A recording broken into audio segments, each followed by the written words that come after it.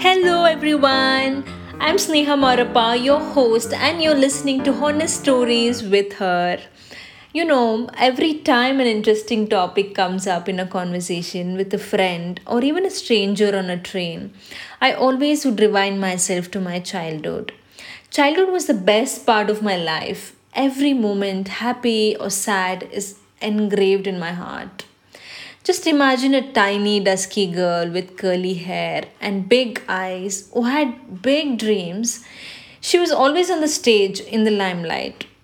As she grew older, the shadows engraved all upon her and ate up all her dreams.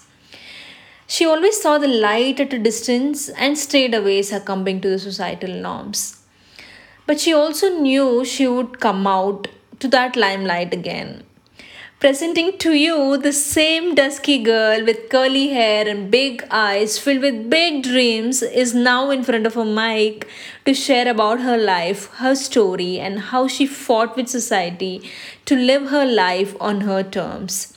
This podcast is for all of you who loves listening to stories, who is scared to go against societal norms, who is scared to take that little step that leads you towards your dreams. I'm here to fan your feathers to fly. For now, this is me Sneha signing off. Take care and honestly lots of love and hugs to all of you.